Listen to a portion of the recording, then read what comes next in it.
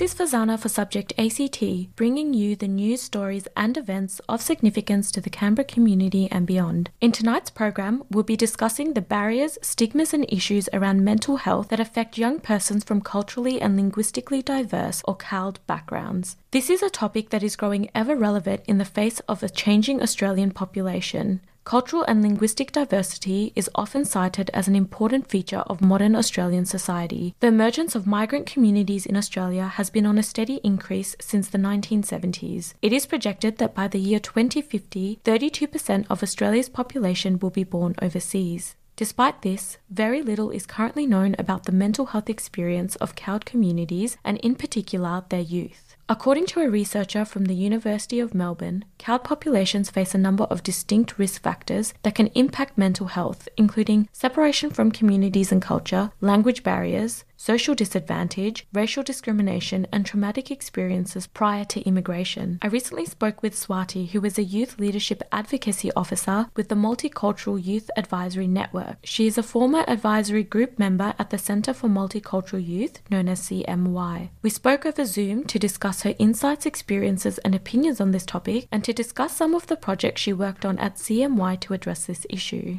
Swati, what is unique about the mental health experience of CALD youth, and what are some of the major barriers that they face? Yeah, this is always a really big, complicated question, really. And I think it's interesting when we think about the term CALD before we look at the actual problems. So obviously it's the kind of acronym that we use for culturally and linguistically diverse young people. And if we look further into that category, we can also talk about refugee and migrant young people, which has kind of been my focus for the past few years, and both, as a former young person and now as a professional. And I would say that the unique barriers kind of come from the different settlement experiences that those young people have. So whether it be, as a first or second generation migrant or due to a forced settlement experience, so coming to Australia seeking asylum, for example, and all of those different backgrounds bring with a person kind of different misconceptions, different stereotypes, different understandings, and different perceptions of what mental health and mental illness is. And of course, when you kind of transplant that into the Australian context and add on the complexity of a young person trying to navigate all of these new services, you kind of meet with numerous barriers. And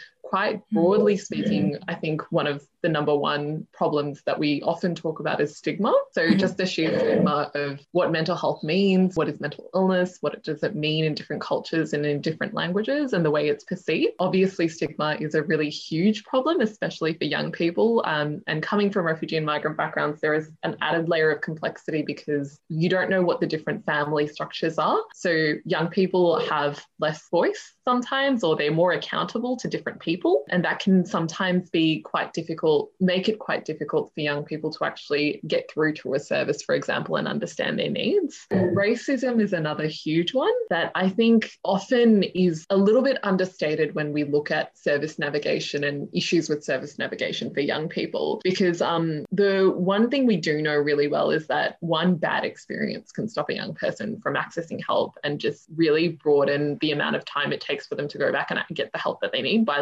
about 5 years even. So how do you think current services can be better improved to support CALD youth? So I'm a huge fan of co-design, and I really think that organisations, no matter what kind of organisation you are, really need to look at their governance structures and their youth participation frameworks to see whether they're actually including those young people that they're meant to service at every stage of their decision-making process and design processes. Do you think mental health professionals could be better trained to support CALD youth? Absolutely. I think that there is a huge gap in training and in education when it comes to professionals entering the workforce. And I don't think there's no point blaming anyone for this, but what we do need to do is look at, okay, how can we actually better embed things like cultural competency and teaching cultural safety and navigating these different cultures and cultural identities that professionals might come across in their profession with young people. So whether it be as a social worker, psychologist, youth worker, whatever it may be. And that training really needs to embed elements of that co-design, like I said. So things that are actually designed with professionals in partnership with young people that really meaningfully puts their needs, their thoughts and their ideas forward. And what that does is it also ensures that that sort of training is up to date, right? Because the problems that young people have in this year and the last year are obviously so different going into a COVID-19 world. So that kind of maintaining the integrity of that co-design process and ensuring that young people are put at the center of all of those decisions or working in really great partnership with professionals just means that they're getting up-to-date current information that they're able to adapt and work with in their practice. And what about CALD communities? What do you think they need to better understand about the mental health struggles faced by their youth? I think what happens here is there needs to be a better partnership with services and communities. I think, and this is something I struggle with, is when we talk about, okay, what do you actually need? And we talk about community needing to step forward and provide solutions. I think some of that kind of runs the risk of really placing blame on communities, saying like, you're not doing the right thing. But we need to take a step back and remember that, depending on what background or what kind of settlement experience particular communities have, there's a certain level of distrust with services as well because of potential racist experiences, complex experiences, or just overall negative experiences. And so what I think needs to happen is services need to do a better job of understanding the communities they're working with. And another problem that kind of comes out here is that when it comes to mental health treatment and when we talk about mental health, there's the Western mindset is really dominant, and we need to be better at understanding how different cultures approach mental health as a whole in their daily lives and mental illness, because there are actually different ways that that's catered for in different cultures, especially in collectivist cultures, for example, where, families live together and there's different ways that they manage their mental health that we just haven't quite understood yet. So I really think that we need to be better at working together to find these solutions rather than just saying, what does community need to do better? So being a CALD youth means that you often have to manage different and conflicting cultural expectations. Do you think this contributes to the mental health struggles that they face? Absolutely, at a huge level. And again, I want to talk about kind of blame and expectations here as well, because when we talk about those sort of expectations, we have to think about what it means to be the model minority, right? So if you're, for example, you have those examples of young asylum seekers making it in Australia, overcoming great hardship, really extreme settlement processes to come to Australia and overcome all adversity to become this really great doctor or lawyer, for example. And people really need to take a step back and think about what it is that means and how the media has treated young people in the past as well. For example, especially in Melbourne, there was, but also nationally, really, there's been quite negative coverage around Sudanese young people, gang-related violence and this sort of really unfair negative rhetoric. And what it tells young people is that because of the colour of your skin or because of where you've come from or because you've come to Australia in a different manner, you're not really integrated or accepted until you fit the identity of that, ideal model minority. And the amount of pressure that places on this particular cohorts of young people is just immense, not to mention the pressure that then gets reflected by community because they say, you can't let us down. You have to live up to these standards. You have to represent. And the pressure to represent is just really unnecessary at times, but it's also very real. And there are so many young people, exemplary young people from refugee and migrant backgrounds who are incredible leaders at the moment. And even in my work, I recognize what incredible leaders they're going to be. But the one thing that I often get worried about, and in asking this question, the one thing that really comes out to me quite passionately is that we need to give young people chances to fail. And being able to have those chances to fail and experience emotions and, navigate their mental health struggles, whatever they may be, really honestly, is where they really will have the space to be young people and grow up and understand how to manage their mental health, both in the Australian context, but also while they're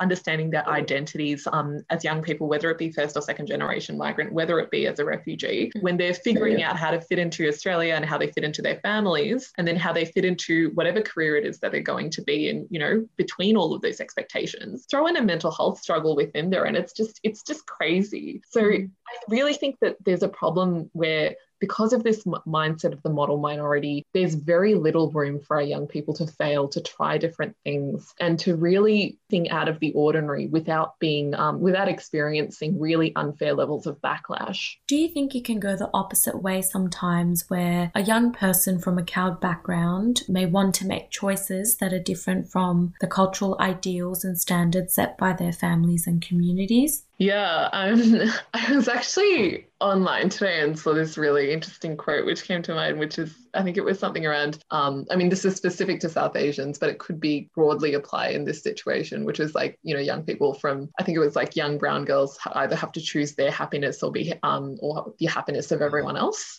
which is a really depressing thing when you think about it. But you're right. Sometimes it feels like a really like black and white decision where either, you fit into that model minority, you live up to the expectations of your community and you become that, doctor, lawyer, whatever it is, and you don't put a foot wrong, meaning that, there's nothing to tarnish any sort of reputation. So the stigma, that goes back to the stigma around mental health and mental illness. So there was nothing extra that anyone had to deal with or hear about. Then that's great, but it comes at a great cost, it comes at the cost of the young person's experience and identity and their true freedom, really. And it kind of leads us to think about, what exactly is it that we're all fighting for when it comes to success and when it comes to a young person's happiness in this regard. And I honestly think that communities, but also Australia in general, needs to understand that true freedom or true success is when our young people can actively participate and choose the path that they want to, and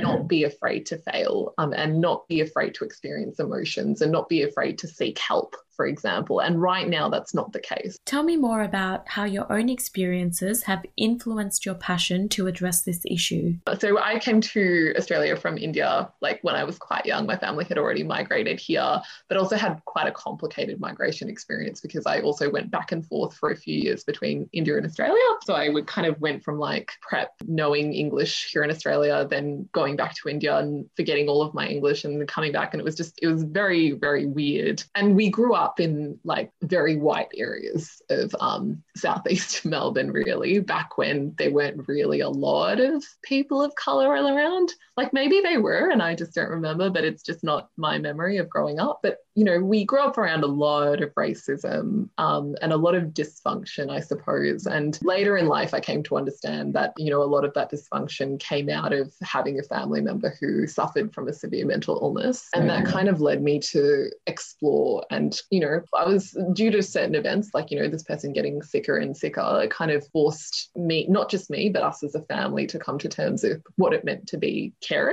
to someone with mental illness and what it meant to live around mental illness and what mental illness actually meant to us, coming from, a very traditional South Indian diaspora community that didn't really want to deal with anything complicated.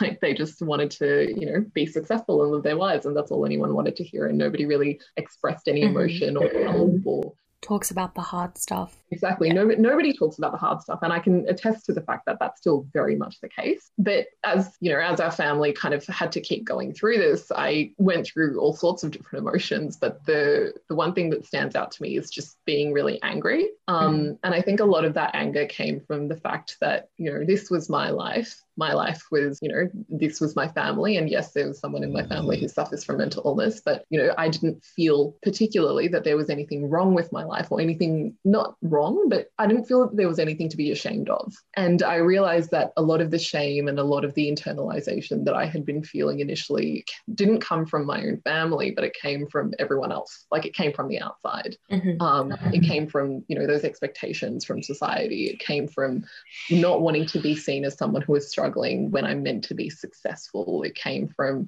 not wanting to put a foot wrong. So all of those things that we talk about. But there was also a really huge knowledge gap when it came to actual service navigation and how I dealt with services to get the help that we needed, for the person we were taking care of, which was a really big shocker because as someone who spent most of their life here, I would consider that I have pretty good knowledge of services and, how to do things. But when it comes to the mental health system, it's a completely different game. And realizing just how different it is and just how complex it is was really, honestly, earth-shattering, because I kind of expected it to be, I could talk to doctors, talk to medical professionals, be able to explain things, be able to get timely responses, be able to get the help that I needed. And that's just not how it was. With mental health and mental health care in general, you have to be an advocate. You have to fight for every small little win. And it's really unfortunate that our system is built that way. And I mean, Victoria's really acknowledged that the system is broken here, and we have a royal commission going on. But I think even nationwide, the systems just aren't built for people from other cultures. It very much it doesn't really see colour or understand colour, but it also does, because I've also dealt with a lot of racism in my interactions with medical services. For example, at the height of lockdown last year, just right before we spent about 100 plus days in lockdown, I had an incident where I had to call an ambulance for this person the loved one that we take care of, and then spent the first 20 minutes with the paramedics who were meant to, help us, explaining why I had called the ambulance, because they basically didn't understand how to deal with someone who was in mental distress.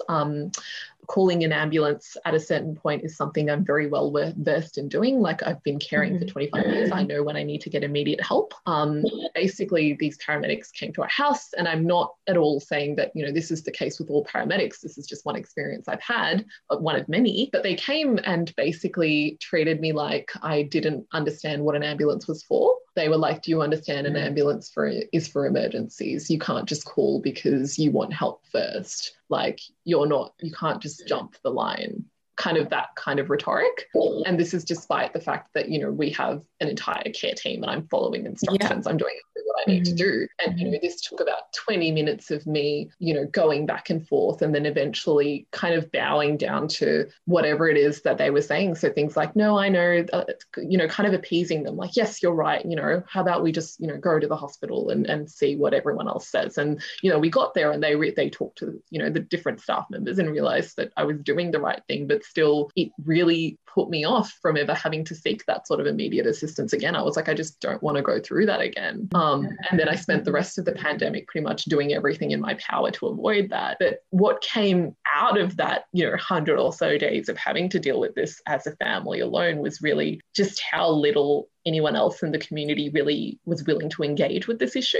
Like, it just became very apparent that, there was someone unwell, and it just brought back for me how there were so many other people in community. There were so many other different incidents, for example, people who had lost their lives to suicide, people who had lost their lives to drug overdose. And I remember going to these funerals and nobody would talk about it, like, at all. Like, it would just be like, this person's gone and that's it. And nobody would talk about it because they didn't want to ruin their reputation. And it all just kind of came together for me in terms of, what advocacy meant. And I realized, even though I had to become an advocate because I had no other choice, I might as well do something useful with it. And to me, getting young people at the stage where, they're kind of discovering themselves, to me, it's like really important to get them at that stage and give them the skills and the tools to deal with these sorts of conversations so that, they don't feel helpless.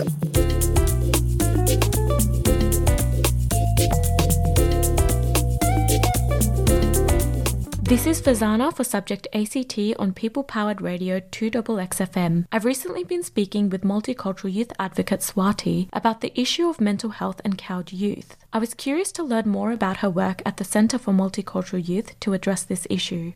What is the Centre for Multicultural Youth, and what are the main services it provides? So CMY is a peak advocacy body for young people from refugee and migrant backgrounds based down in Naarm in Melbourne. So it's a not-for-profit organisation providing specialist knowledge and support to young people from refugee and migrant backgrounds. And what that really means is providing direct programs for young people from these backgrounds, but also providing knowledge and capacity building to sector, so organisations that work with young people from those backgrounds. So the Riva project run by the CMY deals specifically with the issue of mental health and cowed youth. What is the project and how was it started? Yeah, so I should have also said that part of the youth programs that are offered, one of the kind of flagship programs at CMY is the Youth Advisory Group, who help advise the board and the organisation on issues that are important to them and what they think think the organisation as a peak body for young people from refugee and migrant backgrounds should be focusing on. And I was part of the youth advisory group for a few years from 2018.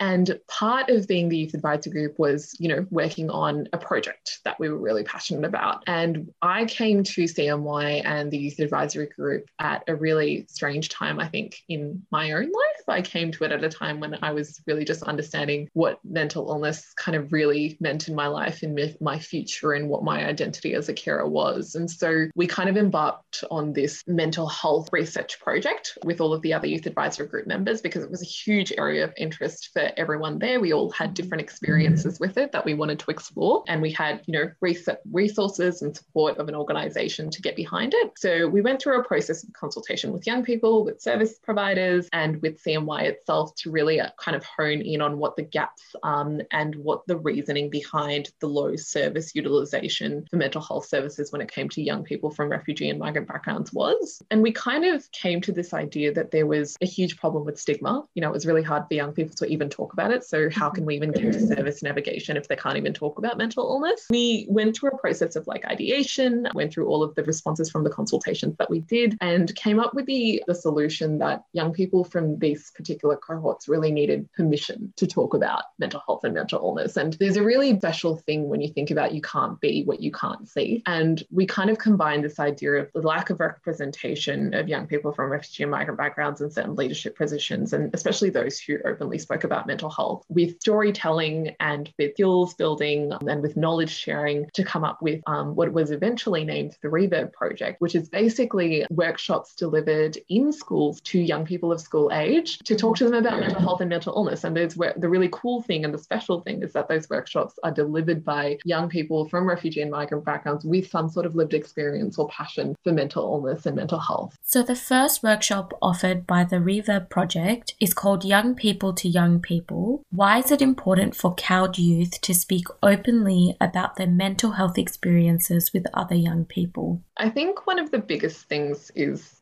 we talk about stigma again and again, but it is stigma busting. Mm-hmm. The more and more people talk about it, the more and more conversations it opens up. And I think anyone who talks about, anyone who identifies as a lived experience advocate, or any young person who's even had a 5-second conversation with a friend, can really identify with hearing that, for every conversation you have, you'll probably get 5 or 20, even 20 disclosures from other people.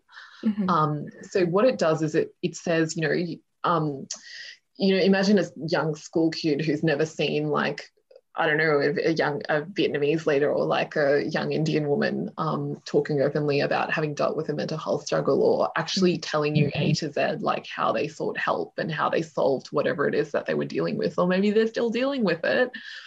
It kind of makes you go, wow, oh my God, this exists. I'm not alone. It's really on top of building that representation. It's about saying, you're not alone, but also that, I'm standing here. I'm someone who's dealt with it. I'm getting through it. And I'm not only just, here, but I'm surviving and I'm doing really well.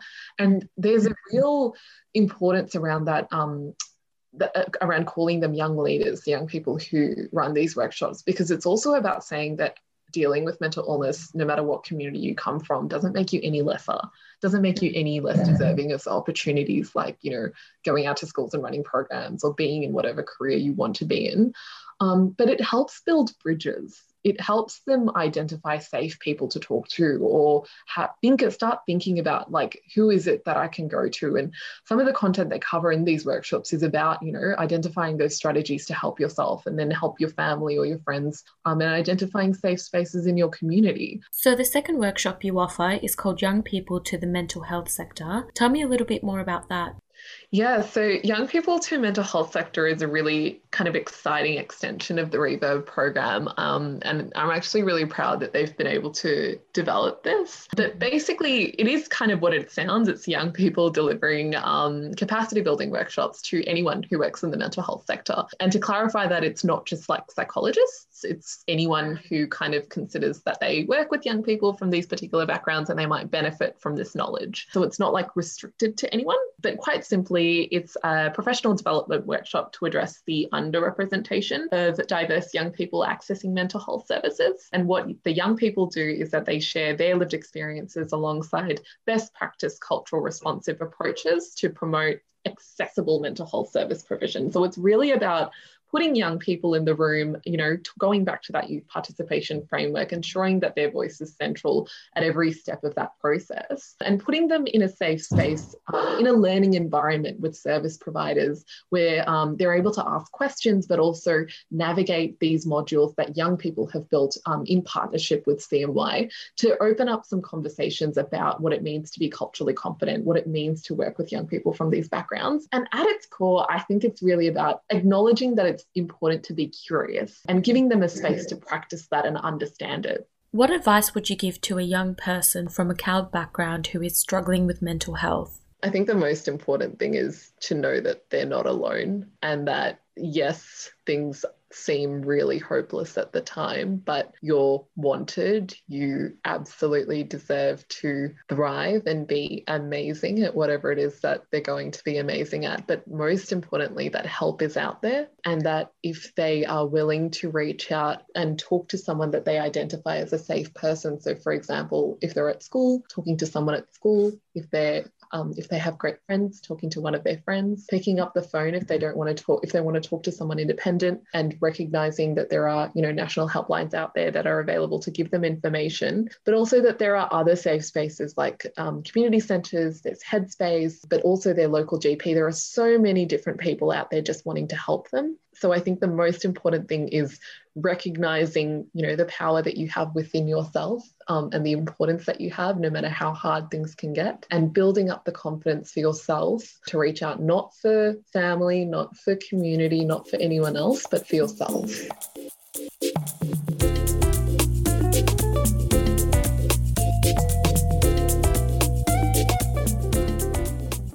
The focus for this evening's program was to discuss the mental health barriers, stigmas and issues encountered by CALD youth in Australia. I'd like to thank multicultural youth advocate Swati for her time and for speaking so openly about her insights and experiences on this topic. As a former CALD youth and now working professional, I understand the difficulties and challenges of having overcome my own struggles with mental health and of being a primary support person for a loved one struggling with a mental illness. The key message I'd like to leave you with this evening is that if you or a loved one is struggling with mental health or are in distress, please know that you are not alone and that there are services available to support you. You can call the Kids Helpline on 1800 55 1800, Lifeline on 13 11 14, and the ACT Mental Health Crisis Assessment and Treatment Team on 1800 629 354. In the case of an emergency, please dial 000.